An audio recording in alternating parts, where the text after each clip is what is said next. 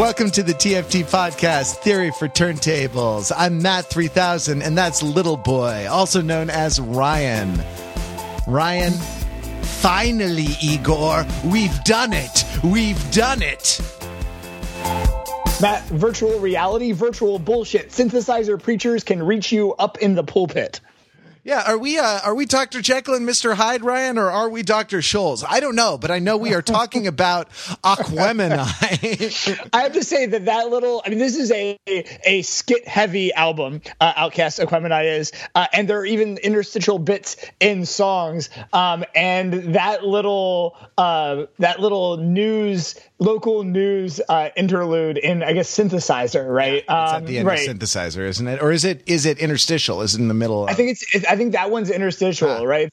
In tonight's news, 20th century technology. Has the computer age scientists and doctors gone too far? Einstein or Frankenstein? Dr. Scholes or Dr. Jekyll and Mr. Hyde? Are we digging new ground or digging our own graves? Story at 11. Right? That's like a fake piece of ad or media that like we aspire to in our commercial breaks on this show, right? And so it's one of several ways in which there's a kinship between Aquemini and TFT. There's more than one way. It's sort of an interesting.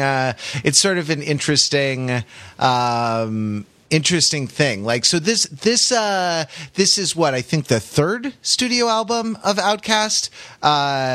It followed their big kind of breakthrough album and kind of continued the streak, went platinum very quickly, was very popular, and on the strength of a bunch of singles. But it's given.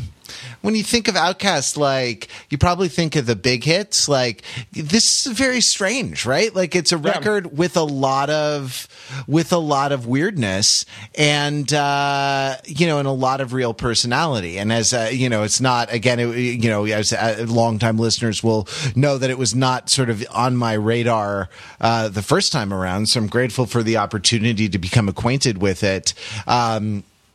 To become acquainted with it in retrospect, but I was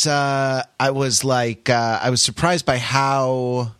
Well, I gather from reading some of the secondary sources that we read that it was like they popularized what has become kind of the Southern style of rap, and a lot of the instrumental stuff, the really good music that that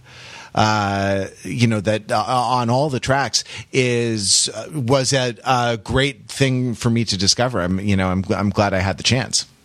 Yeah, and it's this is an album where I've known it for a while, and as we were plotting the course of this quarter of TFT, and I was looking at 1998, 1999, 2000, I originally didn't have Aquemini on the list, in part because we've been spending a lot of time in 1998, and then also because I actually like and listen to a little more the 2000 album, the follow-up to this, Stankonia, which was the even bigger commercial breakthrough, right? So Stankonia had Miss Jackson and So Fresh and So Clean, and was kind of very world-dominating, chart-dominating in its year, and kind of then set up the later success of Speakerboxxx and The Love Below, the kind of dual album, the Wide Awake It's Morning digital ash and a digital urn style, for where there's a feature each for Andre 3000 and Big Boy that was in 2003 2004ish era. And so this is a little bit earlier, but I think there's a few things that persuaded me to do this. One was a comment from TFT listener Benjamin that actually on episode 297, so a few weeks ago, our Lauryn Hill album, who had some great thoughts on Miseducation of Lauryn Hill, and then said, anyways, hope Aquemini is up next. And in our typical confounding fashion, I think we did Ani DeFranco next. and yet wove a path through the rest of 1998, up through 2002 for our 300th episode, and now back to 1998 and back to Outcast. And in some ways, the loop that I actually drew is actually last week after doing Neutral Milk Hotel, a kind of multi-genre psychedelic kind of collective experiment from Georgia, then transitioned to Aquemini, a multi-genre psychedelic collective experiment from genre, right? So I took the we took the scenic route to Aquemini, but I think Benjamin's comment made me kind of think more seriously about this. And we may still do Stankonia when we get to 2000, because it's also a major album of its year. And then I feel kind of supported in this decision in that Pitchfork just this week published a article that is the 50 best articles of 1998. And I think that says a few things. I mean, 50 best albums of 1998. Yeah. Sorry, did they say articles? Yeah, 50 best articles of 1998. There was a really good one about Courtney Love and Rolling Stone. There was a real takedown of the Star Report in the Atlantic Monthly.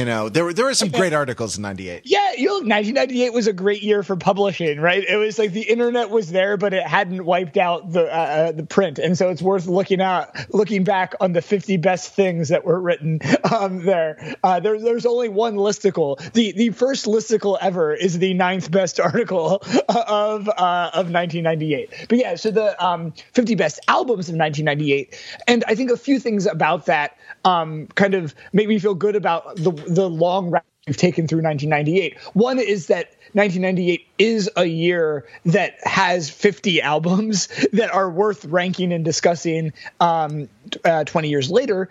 And then the other is, I think almost all of the albums we've done in this 1998 20th anniversary stretch are on that list. I think with the oversight of Little Plastic Castle, actually, because Pitchfork has no love for Ani. But also, what the fuck is wrong with them? What the fuck is wrong with you, Pitchfork? Ani DeFranco is indier than your than punker. You have no fucking credibility, you Condé Nast motherfuckers. Look, so that even and that spirit of being bottle that, because even that kind of rage of exclusion and overlooking, I think is at least part of what's fueling Aquemini, right? With the idea that the South has something to say, right? Of kind of speaking for things that fall outside of a mainstream and of a discourse. But I want to say that that Pitchfork's top 4 albums of 1998 are all albums that we've discussed in the last few weeks. Neutral Milk Hotel at number 4, Elliott Smith's XO at number 3, The Miseducation of Lauryn Hill at number 2, and Aquemini at number 1. And so that I think also made me feel good about extending our journey, our stay in 1998. And I think we'll move on pretty soon, so that we don't, we've been moving forward at a pretty good clip. Like just 2 years ago, I just reflected, it was around this time 2 years ago that we did Guns N' Roses' Appetite for Destruction. Interesting, yeah. So we've covered about a decade in 2 years, and which is pretty good progress. So 5 years, we cover 5 years a year. Yeah, sure. I mean, I think the interesting thing that I've noticed is that there is a kind of punctuated equilibrium, right? Or a sort of anxiety of influence type of thing, where there will be kind of strong artistic moves periodically, and then like a very dense year, and then it kind of thins out, right? Yep. The things that are truly interesting to from our point of view anyway, truly interesting to listen to and talk about, and then we'll get to another year. Like it was like, what was it, 89 or was it 92 there's a few. Yeah, both, that was both like actually right. So there, and then 98 turns out to be another one that has just sort of path breaking major release 90s after path-breaking major release. And it's also across so many genres, right? What makes it tough is that it's at a time, and this is something that we had talked about as the 80s were becoming the 90s, of a time of kind of great kind of fragmentation and fracturing. And so now there are kind of major things happening in rap and in indie and in pop and in independent, overlooked and maligned independent female singer-songwriter, right? And so that it's also, to kind of do these justice, you have to spend a lot of time, right? I mean, another kind of example of the richness of 98 is I listened recently to a playlist. Actually, one of the other things that put Aquemini on my list is I listened to a playlist on Tidal, and it was because their curated playlists have a little more of that human touch, right? It's not that algorithmic uncanny valley. Don't give me shit. I love my teen party.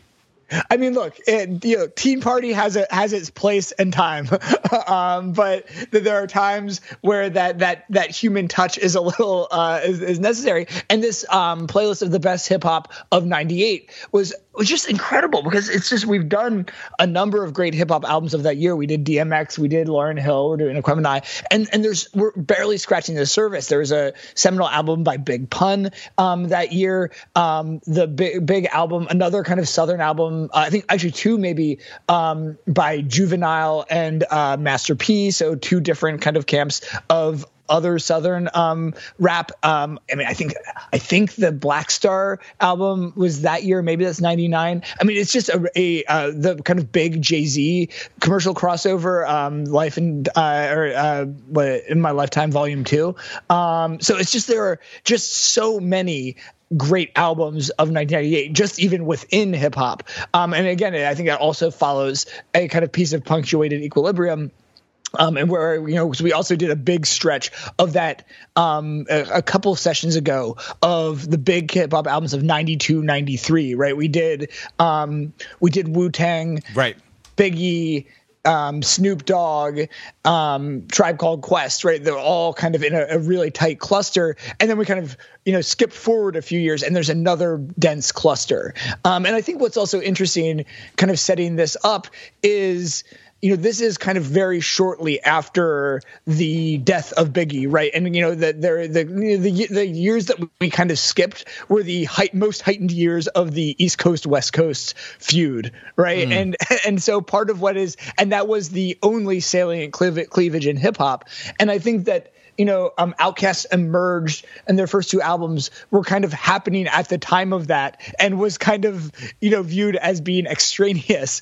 And I think that this album, Aquemini, and its kind of success, kind of critically, commercially, culturally, was part of and kind of an announcement of a kind of shifting of the lava lamps of kind of society and of kind of the rap landscape geographically. And so I think that moment in which it comes in and the trajectory it would set up for the popular ascendancy, right? I mean, it's hard to go to a wedding without hearing "Hey Ya" these days, right? Yeah. And this sets up that path for as kind of odd and experimental, right?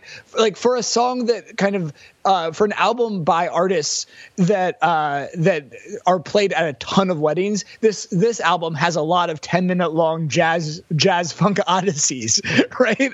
And this is the one that set them on that trajectory, paradoxically, and that's what makes it really fascinating. And then one other thing that we'll get into is just the rapping on this album is just mind-blowing and just very, like, what they are doing both lyrically and rhythmically is just, it's one of those things where there are some albums I can listen to while working and and put in the background. And it's hard because I'm mostly just drawn to, like, even if I don't listen to every word, just the sound of the technical excellence happening makes me pause. It's like the same way I probably couldn't work while like having Olympic snowboarding on or something, because you pause and like, wow, that is incredible. Something I can't work right now. Something incredible is happening, and that's how I feel when I listen to this. Is there's just so many things that are happening with meter and rhythm and kind of and how their rhythm of their rhymes counteracts and interacts with the beats is just I mean, I don't know, it's almost confounding in a joyous way, because there's just what are they doing and how are they doing sure it? And so there's a tremendous both amount of craft and artistry on display, but it also as a result is a tough album to approach, right? It is dense, lyrically, musically. Yeah. Oh, dense was the word that I was going to use, and I'm glad you said it, because like that's the thing that I respond to. That like you can kind of pick apart a lot of information in every in every kind of element of it. There's a very, very high signal to noise ratio. Yep. A lot of people have that response. This is going to be the ultimate white guy thing to say, but a lot of people have that response to listening to Hamilton. The you know what I mean? Just the speed and the density and kind of a certain kind of virtuoso performance aspect of it. But like 90s hip hop is the language that Hamilton speaks, right? Like so this is like, I think definitely just because Lin-Manuel Miranda kind of grew up and came of age during this time, and so as these things were as these records, the records that we're kind of considering now were on the charts, and so that I think that sense of sort of density and virtuoso performance and a kind of like, I want to talk about rhythm later. It's definitely a really really rich subject with this album. I was also, as I was reading up on Outkast, because I sort of knew Hey Ya and the rest, etc. But you've been to weddings, one or two, and the Hey Ya and Hey Ho, right, are two different songs, right? Just the Hey songs. What is that one that's like, Hey Ho, I belong with you, you belong with me, Hey. Oh yeah, the Lumineers song. Yeah. Oh, okay, sure. Yeah, and then there's also the Hey song, right? That's played at sporting events. Hey, and then there's Hey There Delilah, right? And then Hey Soul Sister, right? Exactly. So we're gonna. I want to pitch to Spotify a playlist, a curated playlist called "Making Hay." Yeah, or Hay is for horses or something like that. You could do Turkey and the Straw as well, because straw is Yeah. That's a great playlist. That would be a great spin class. I had another point that I wanted to make after name checking Hamilton and talking about the density. Yeah, something like that. But I forget what it is, and we're already a third of the way through our hour. So we're going to double the length of Aquemini. So this is going to be a 150-minute long podcast. That is the one other thing about Aquemini, in addition to being dense, right? It is not dense and short. It is dense and long, right? And so you have this kind of this density of information, this high signal to noise ratio over a long duration. Right. They keep it up. They keep pounding. Yeah. Usually you think you can get length or intensity. Right. That's right. And that's a pro tip as Valentine's Day approaches. Right. But they Sherry's berries. Oh God. Oh, podcasts are the worst. But I probably. I like to think that ours is the worst in an entirely unique kind of way. I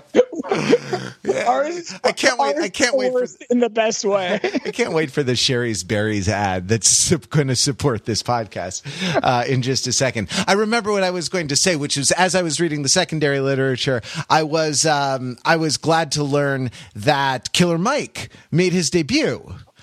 On an Outcast an Outcast joint, so that was pretty cool, and he's definitely holding it down for the really virtuosic Atlanta rappers.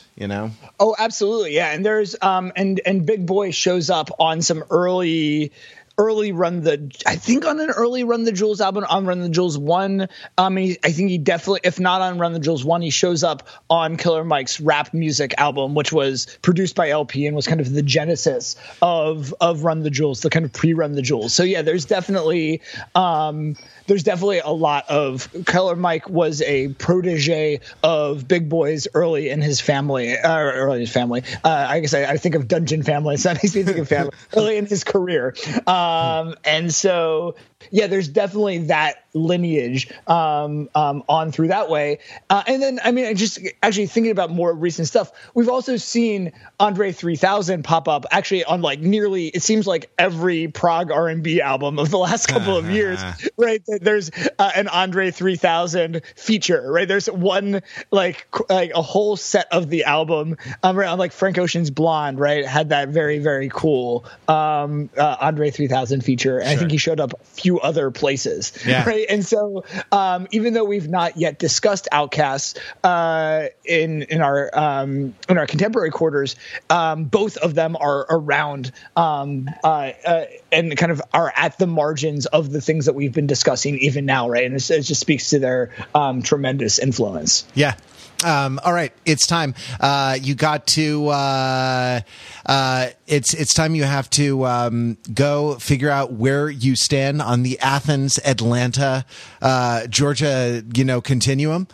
Go listen to Aquemini. Put it on for the occasional use of this. It's not good for administrative work or anything that requires even light concentration like housework. You need just to put it on and stand agape in slack-jawed wonderment and amazement and listen to Aquemini. And we will return after this word from our commercial sponsor. Are you looking for some nostalgic fun? Yeah. Oh God. I just want to look back at the past and have it bring a smile to my face. Do you want a interactive video game experience that gives you a lot of choice while you indulge in your nostalgia? Sherry's Berries, I do. No. Well, while you eat our dipped berries, surprise your Valentine with a Atari flashback. Oh, tell me more. Well, it is like having an Atari without all of those non-functioning cartridges. You just hook this device all the way up to your screen, and you have every single one of our 101 kind of rudimentary games that you think you remember loving, and yet you try to play them and realize they're actually kind of crappy. Oh my God, I'm going to turn on Pong. Hold on 1 second. Beep. Boop. Beep. Beep. Boop. This is so much fun. Aren't you remembering the past? So we are not sorry like Atari. We are so glad that you are living in the past. And coming soon, it's the ColecoVision from the makers of the Atari Flashback and all those other retro video game systems. And we're back. Ryan, I have a question. Okay, go ahead. This Aquemini, with its merging of two topics, of two ideas right in the name, with its genre bending heteroglossia, with its difficult to pin down, all over the place subject matter, with its generic genre bending experimentation, with its blend of the old and the new, of the analog and the digital, of the down home film or traditional kind of topics, and just intergalactically weird topics. Does this album have a point? I was beginning to wonder if the question had a point. That was the Aquemini of questions. It lasted 70 minutes. Yes, I think it does, and I mean I think the point is partially in the hybridity, right? That one of the central songs is called Synthesizer, yeah. Right? And is about the act of synthesis. And so I think there is a point of these elements of fusion, whether it's of the viewpoints of creative collaborators, or of genres, or of sounds, or of kind of, of opposing traits. But I think there's a little more. I think that this is math rap. Okay. And I'll tell you how I came to that, because I was reflecting today as I was listening to it on I think my favorite song on this album, which is "Skew It on the Barbie." Right, That's the old school players to new school fools. Cats keep it jumping like kangaroos. Actually, I've always heard it as cats for 20 years. And so this is a song. This was definitely the first Outkast song I ever heard, because this was on a mixtape of 1998 rap songs that somebody gave to my brother and was part of our drive when we weren't listening to just the entirety of the DMX "It's Dark and Hell is Hot" as we drove to school in the fall of 1998. We listened to this rap mix, and "Skew It on the Barbie" was on that. And the thing that caught my attention about it was the first line of Andre 3000's verse, which is "the common denominator, the N-word numerator." And I'm like, I was in trigonometry at the time, and I loved the detail, he's rapping about fractions. And I think that, and I think there's a few things about rapping about denominators and numerators. One is that those are a lot of syllables to put in. And then two, I think that there is something about that is I think that this idea about math and the way that math and science play into this album is right, that it's math rap in that it is kind of playing with rhythm and meter in the ways that math rock does. But then I think there's something else that's going on that is also this indulges in a kind of another kind. I think the key paradox and kind of fusion that is happening on this album is what I would call magical science, right? Which is, again, two things that shouldn't go together, is magic and science. But that, and it's there, I think, in the astrology and the astrology being front and center. And in this kind of, doubts, there's a sense of kind of skepticism to received authority and searching for kind of mystical answers. And I think there's a number of different ways that this is approached, but I feel like this kind of spiritual kind of arithmetic is part of what's going on, right? That there is both an amount of kind of faith and mysticism and kind of technique and technical knowledge, and I think that fusion as a mode of survival, of personal expression, and of identity is kind of what's going on in this album. And so that's kind of, those are some of the kind of points that I kind of see there. So you would say, I mean, yeah, you say fusion, and I think that's a good description. The word that was on my mind was hybridity, right? Mm-hmm. And that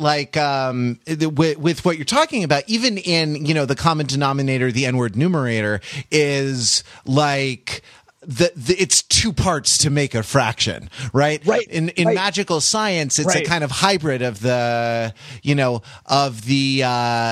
two things, and that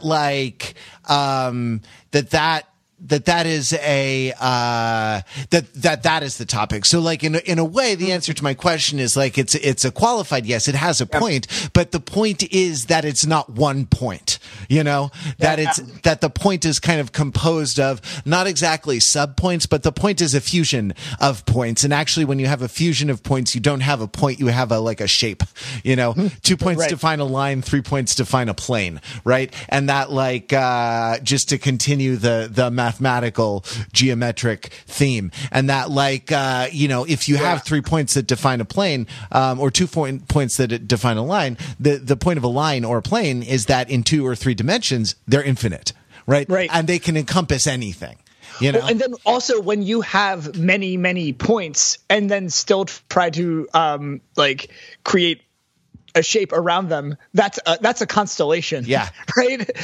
And kind of creating kind of meaning and order within a kind of infinite set of points is kind of, again, that's both, the stars and the cosmos are both the place of astronomy, right? The science of kind of the stars and their movement and understanding them, and of astrology, of kind of both casting meaning onto them and using them to derive meaning in one's own life, right? And so that there is at that. And I think the other thing is that in addition to that being not only one point, but it's also then, rather than there being a kind of fixed kind of conclusion or point that it leads to, it's a process, right? Just as, either science or magic is a process.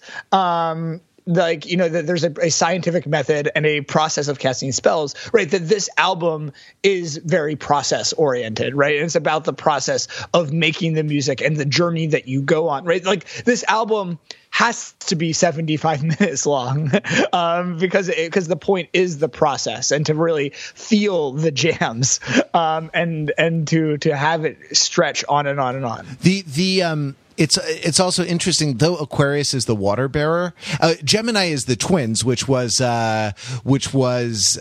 interesting, to me, given my sort of read of what's going on here. Aquarius is the water bearer, but Aquarius is not a water sign; it's an air sign, right? So Aquarius and Gemini are both air signs. They're associated with intellectuality, with flights of fancy, with the kind of airier kind of right aspects of life, as opposed to grounded aspects of life. It's interesting. Then and this sort of made me thinking about this once I kind of had this hook into it and this interpretive lens.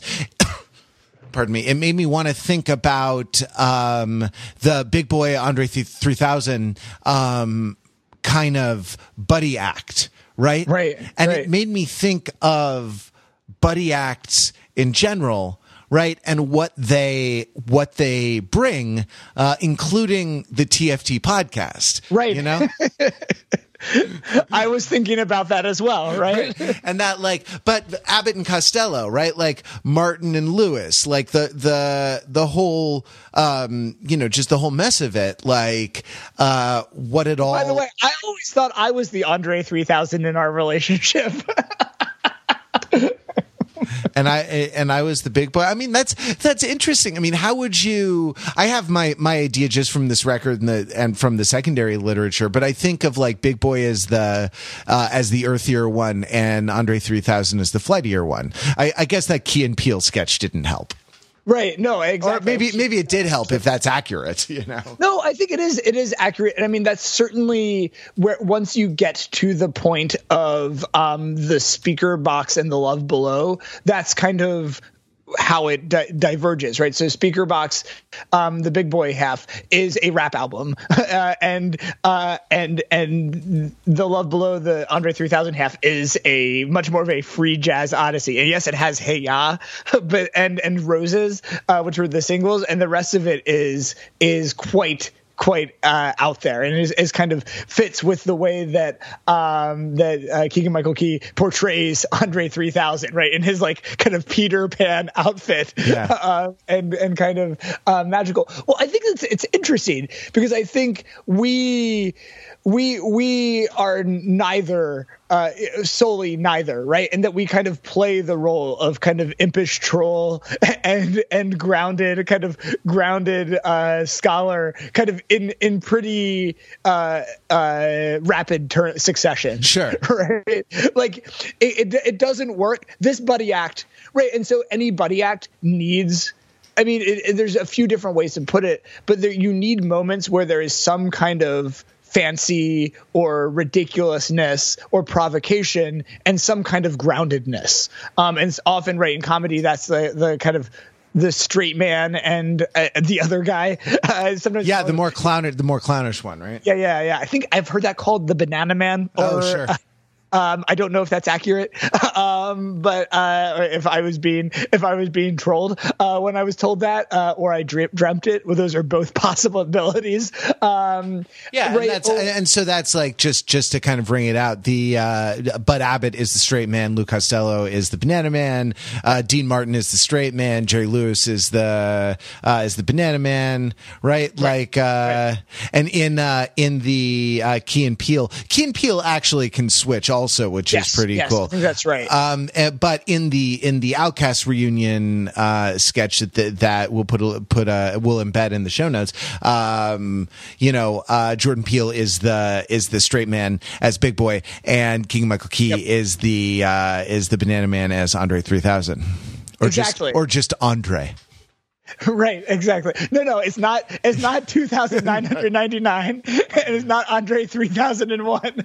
It's a delightful sketch, and they are so great. And I'll just, as an aside, really hope Jordan Peele wins some fucking Oscars this year, because it's so great. But I think what is the fluidity, right, of Key and Peele in the way that they, right, that in their sketches there is often this kind of straight man, banana man dynamic, but they're not one of them is that in their partnership, right? And I think that kind of this situational relationship is kind of something that comes out of improv comedy and is at least part of the deep backbone of how we do what we do, right? And that, if someone asks you a trolling question, like you have to kind of, once you get trolled, you have to be the straight man a little bit, right? I mean, we do have times, there are episodes in the great TFT lore where there's a triple reverse troll, right? It's this very rare trolling, very, very difficult, high difficulty trolling. And there's just escalating troll brinksmanship. But generally that you have to, there's balance, right? And there's a sense of what's needed in a moment and how to respond. And I think that at this point in Outcast, you have that interplay. There's a responsiveness to one another and a kind of a willingness to role play for, like a lot of good relationships, right? Like it goes on for a little while, you got to role play, you got to mix it up, Yeah, exactly. You got to know, you got to listen. You got to say yes and. Yeah, exactly. But yeah, so you were winding up to another point about the nature of buddy acts, though, before we kind of digressed. Well, I guess I sort of threw to you lazily with the, like, how do you see their dynamic? But you sort of made a lot more of that than I had than really my question deserved. But I think that the moving back and forth between between moments of tension and moments of consonance, right, is in the nature of buddy acts, and that you can create laughs with that kind of that build up and release of tension, and you create like structure to a scene, because there's kind of a flow of energy as it accumulates and then dissipates. And I think that's sort of something that happens, and the structure for a lot of the songs has that thing. Oh, so in that build up denouement, build up to climax denouement, right? There is this hybrid structure as well, right? So you have two people with two different roles. In this case, they each play two of those roles, right? And this dual structure, and a lot of the tracks, right, have sort of two songs in them. Like Aquemini is a good example of this. The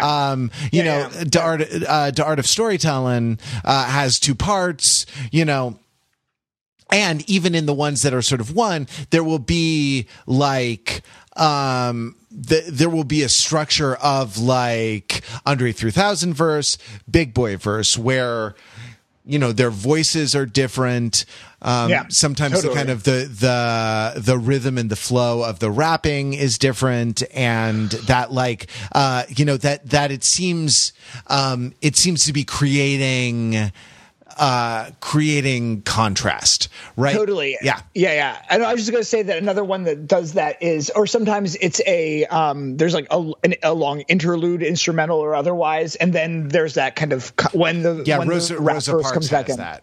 Right. Yeah, exactly. And synthesizer as well, right? There's a long George Clinton interlude, and then Andre 3000 comes in. The synthesizer, microwave me, give me a drug so I can make 7 babies, and that is such a strong break where it's like there was a very long George Clinton palate cleanser. Yeah. Right? Well, and that I ended up looking at the phone, or actually now it syncs to the watch, so I look at the watch to get track names and to know what they. Right. I ended up looking at the watch, thinking, oh, okay, this is a new song. Right? What is this song called? Right, a lot, and realizing that I was in the same.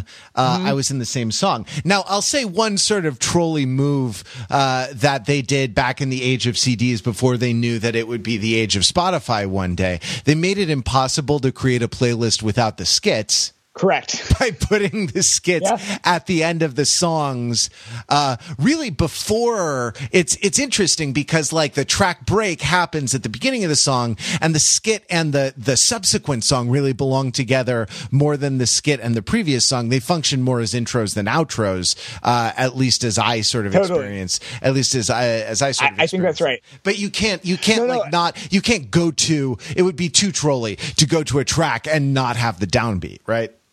No, totally. But it is very interesting. So actually, right before coming to record this, I went to a spin class, and the Art of Storytelling Part 1 was played as the lobby music as I was getting change, entering and getting change, and I was like, wow, this is quite a bit of synergy. I mean, I think my first thought is, oh my god, am I being tracked? Are they somehow using my data and optimizing? And then after that paranoid fantasy disappeared. I eagerly awaited the end of the song, which then is that's the outro. That is the grandma yelling at the girl about the music, right? Listening to the music loudly and being on the telephone, and I kind of relished that invading the space of the spin studio, right? While everyone's showering and or preparing to work out, and there's a long kind of I always wanted to do a spin class that was just the skits, just hip hop, but just the skits. Yeah. They're an interesting, almost sort of documentary level of skits, rather than creating a cast of characters, in a sort of more or less phantasmagoric on the carnival / octagon ecologist continuum, right? Which is from more, or I guess you could even call it the doggy style. Well, anyway, right? There's sort of more I guess you'd need two axes then. Turns out it's continuous and hyperdimensional. What were the odds? But this is really more along the lines of sketch comedy rather than being, rather than being phantasmagoric, right? Or rather than being sort of documentary or sort of ethnographic or in a particular way. So I had another thing I wanted to bring up. I don't mean to we should dive into lyrics, but like I don't mean to stay at a high level of abstraction, but it is, as you say, an album kind of dense with ideas. Maybe this provides us a window in. I feel like your sort of I feel like your knowledge of hip hop is a lot more profound than mine. How would you define flow? Or what? Because I feel like this is an album that it definitely has a distinctive flow, right?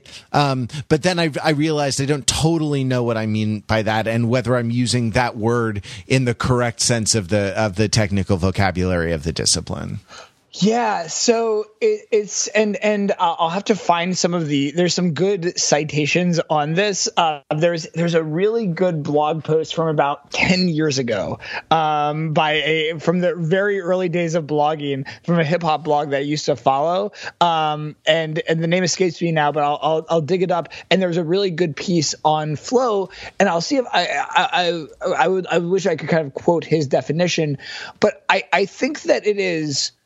Flow is the interaction of rhythm and delivery, if that makes sense. And it's three things, right? It's a 3-point interaction of rhythm, delivery, and beat, right? And so it's the way that the rapper is riding the beat, or not, or on or against the beat, and so that's interesting. Not to cut you off, but I think that I can say something interesting about this. There, like I in rap lyrics, you can kind of recognize a distinction between more naturalistic sounding language that happens to kind of be said rhythmically, right, and then language that is exactly on the beat in a very right, and that like. And when you add, there's another dimension to it, of course, which is when you add rhyme, right? And you don't have like A, B, you know what I mean? You don't have regular things. You have internal rhymes kind of coming at non and stopped position. But, and that like Andre 3000 especially seems to be a master of that. It's a little scary. There's a whole genius video breaking it down, overthinking its style with different colors on the different rhyme words, and that and this, I mean, it's interesting because it seems very strongly rhythmic, this album, to me. Yep. Right. Yeah. And very kind of far away from the kind of the naturalistic thing. I mean, I would put, I don't know, let me try to pull an example out of the air. Like Kendrick Lamar is in the more naturalistic, camp, right? What you could hear outside of the tracks, you could kind of hear it, and you hear natural human talking, right? More strongly than you do in any of the lyrics on Aquemini, right? I think that's an accurate and kind of a fair thing to say. Neither is better. It's just a different color to paint with. And so the flow on this is like, it's very heavily rhythmic. It's very, very pronounced in its internal rhyme. And the delivery tends to be what on the front, I would call it on the front of the beat, right? Like it's very kind of in the pocket of the rhythm. I also think, so a few things. I think what's interesting about Kendrick is that I think, and I never quite thought of it this way, but I think that he may be actually one of the ways in which he is an innovator is that he actually combines the more naturalistic style with the more kind of, I don't know, what was the word that you used? There's a more kind of expressionistic kind of mode, and he will go right. There will be modes where the flow and the rhythmic structure is closer to natural language, and then there are moments like in especially on Damn, I think he really masters moving back and forth between these, where there will be on DNA, especially in that breakdown point, approaches something that's a lot more rhythmically similar to what you would see on Aquemini, right? And so that even in the lyric, like the first lyric is what I got royalty inside my DNA,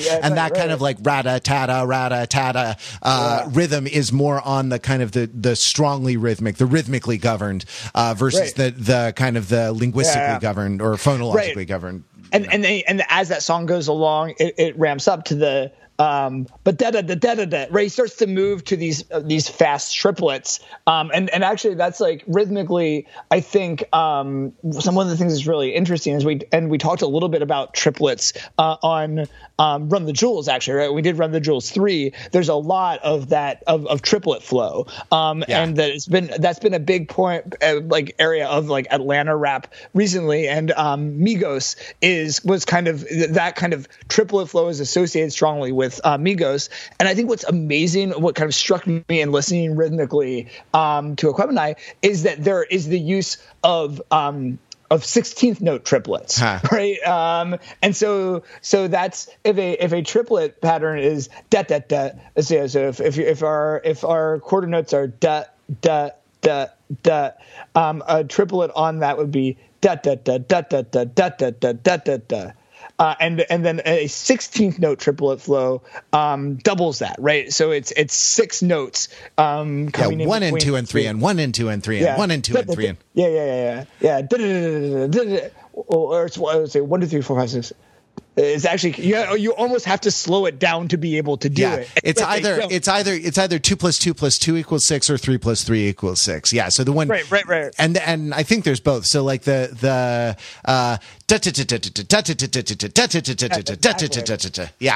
yeah. And what's amazing then is that they then in the kind of that kind of sextuple is the kind of meter, and then they syncopate within that, right?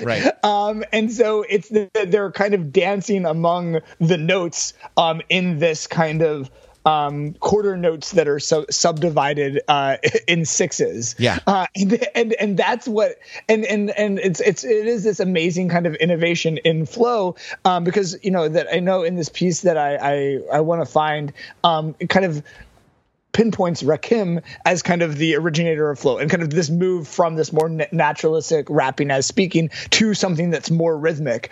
And Jordan, when we both talked about Eric B and Rakim, and then shortly after that did some posts kind of looking at what Rakim is doing rhythmically. And I think that this is kind of what is happening on this album, especially on Andre 3000 verses, but really for both of them, kind of takes that kind of sense of rhythm, voice, beat, rhyme, and kind of all of these elements, and then adds a different kind of subdivision and meter to it that is then is just like that is part of what gives it that kind of complexity and just difficulty, right? I mean, syncopation is hard. Triplets are hard, 16th notes are hard, and so they do all of them at the same time, right? And they're not just rapping, they're not just saying the noises, the notes. They're not just going. They're actually saying things with content as well, right? They're not just mouth drumming, right? If Outkast was just scat singing Dayenu, but like in fact. They then kind of, but in fact, that the actual kind of the actual kind of content of what they are doing is meaningful. And I think we could go to some songs and kind of explore kind of what they're doing and kind of what the content is and how it interacts with the style. And I mean, there's a few different ways. It's hard. I think one of my favorites is actually in terms of is much more about kind of style, and I mentioned it earlier, is Skew It on the Barbie, which I think is a lot about is about just doing it. It's a rap song about rapping. And I do think that one is interesting. And again, we could sort of see if there's more there. But that is also, again, where I kind of pulled from on the commercial is the "I'm sorry like Atari, who's the cousin to Coleco Vision, caught a Rico back on the streets like Chico DeBarge," right? And so the way that the lines are flowing over into, right, Coleco ends the one line and goes, "Coleco Vision caught a Rico back on the street like Chico DeBarge, he large and got a lack in the garage." Right, and so the rhyme scheme kind of keeps shifting every line, right, in a shifted way, right, and so that there is a lot of it's a matter of kind of really. I don't know. I think there's a few things that are happening here, and I think one of it's a kind of a workout of the virtuosity of what they are doing, and then I think there's also the other really interesting thing about this song is that Raekwon shows up in the middle. Right? It's an Atlanta Shaolin sandwich, right? And I think that there's a few cool things, right? Is that, and we talked about Raekwon, on the Wu-Tang 36 Chambers episode where the Wu-Tang, yes, they are from the East Coast, but they're also from no coast at all, right? They're from the coast of Shaolin, and they set up a sense of kind of outsiderness within the kind of epicenter of the rap world. Yeah. And so there's I think a natural alliance between Outkast and Wu-Tang, or at least this kind of the ambassador of Wu. And so I think that as kind of shifting some of the axes of rap, I think is very interesting. And then I think that kind of having Raekwon doing his own kind of inventive kind of style in terms of how he uses language and slang, and kind of paints these kind of street visions, then really also serves to highlight what Outkast is doing and kind of the kind of speed of their flow and kind of their kind of virtuosity and kind of playfulness, right? So I guess Skewed on the Barbie is Outkast at maximum playful. Sure. In terms of with language and rhythm. Yeah. Is it, I mean, does it get darker? Where are the places where it gets kind of darker or more serious for you on this record? I mean, do you feel like that's a thing in Synthesizer, for example? Are we meant to take seriously the kind of technological dystopia of like the microwave and the pill that lets you have 7 babies? I mean, it's hard because it's not even necessarily there either, right? I mean, you say that, and that's also kind of playful as well, right? And you have all of the George Clinton kind of, interjections as well, which are quite kind of, I mean, it's hard to kind of go dark with Funkadelic, right? I mean, and so it definitely feels like it gets kind of, I don't know. You feel that it gets kind of heavier and kind of darker as it goes on. And there are definitely fewer skits as it goes on as well. But even, and so I don't know, there are definitely moments. It's kind of, it's hard to divide up exactly in that way. So you have sense. I mean, I think one thing that kind of makes me think of this, right, is it actually going, we were talking about the skits earlier, and it's the skit at the end of Return of the G that's the intro to Rosa Parks, the record store skit. Mm-hmm. And I think that this is an interesting way to think about the like the nature of seriousness in an Outkast album, right? And so the customer is buying some CDs, and then the owner offers them a new Outkast album, which is like this album, right? And the guy says, man, first there was some pimps, man. Then there was some aliens or some genies or some shit. And then they be talking about black rights in space, man. Whatever. Fuck them. I'm not fucking with them no more. Right? And so I think it's like this interesting idea of kind of criticizing this kind of straw man criticism of black rights in space, right? This is transcribed on Genius as black righteous space, but I heard it as black rights in space, and I think I hear it as that because that is the intro then to Rosa Parks, right? Which is this kind of, on the one hand, grounded in a figure of the civil rights movement, and also is a kind of psychedelic space hoedown, right? Yeah, and that is an interesting thing. That I'm sort of looking at the album cover and kind of analyzing it in terms of this, and there's a lot of like there's sort of blaxploitation imagery, right? There's I guess it's sort of heavy on that, but then there's also like it's the astrological signs, right? Like reimagined as hot women with afros, right? Okay. So the woman carrying the jug on the shoulder, but that's almost like Egyptian. That's almost like Afrofuturism, especially since there's an alien spaceship. There's a UFO, right? On the thing, and the symbols for the album's not called Outcast 2, right? Like that 2 is the Gemini symbol, and the waves are the thing. And so like it seems like there's some heavy shit going on here.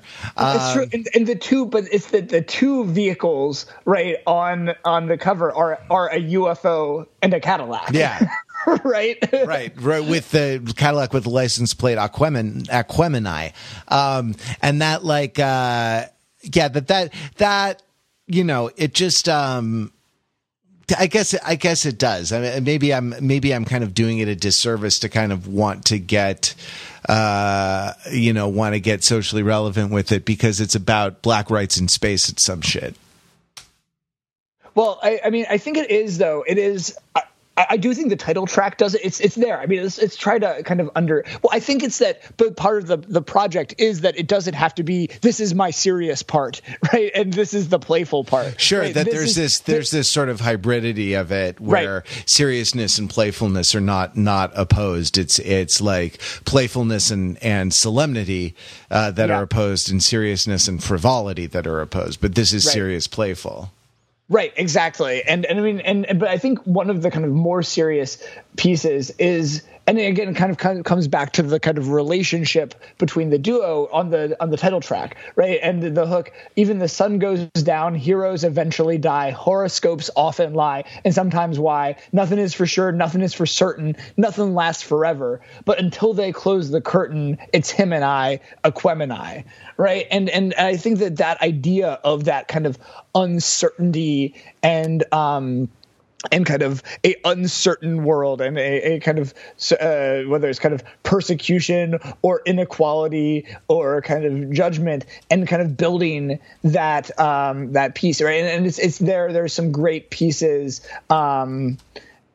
here. I mean, they even say, I mean, I think that and sometimes why is a great lyric because it combines kind of like the numerator and denominator stuff. It combines a sort of profound insight with like a children's rhyme or something, a children's thing. It's very cool. It's about indeterminacy and uncertainty of rules, right?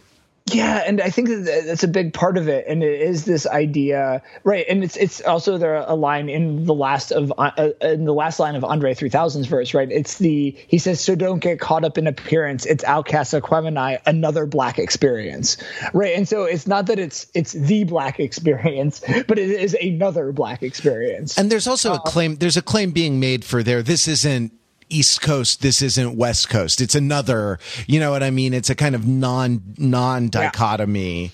It's an experience outside of the main discourse that is the main kind of opposition that's structuring discourse about black experience in hip hop at the time. Well, all right, let's bring our discourse about hip hop at the time to an end.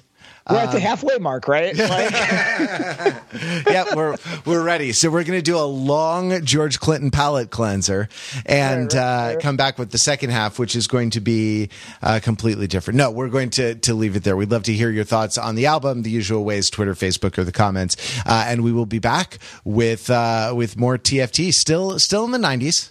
Not pivoting back to the present day yet. We got a ways to go. So we hope you enjoy it, and we hope that you always keep it real.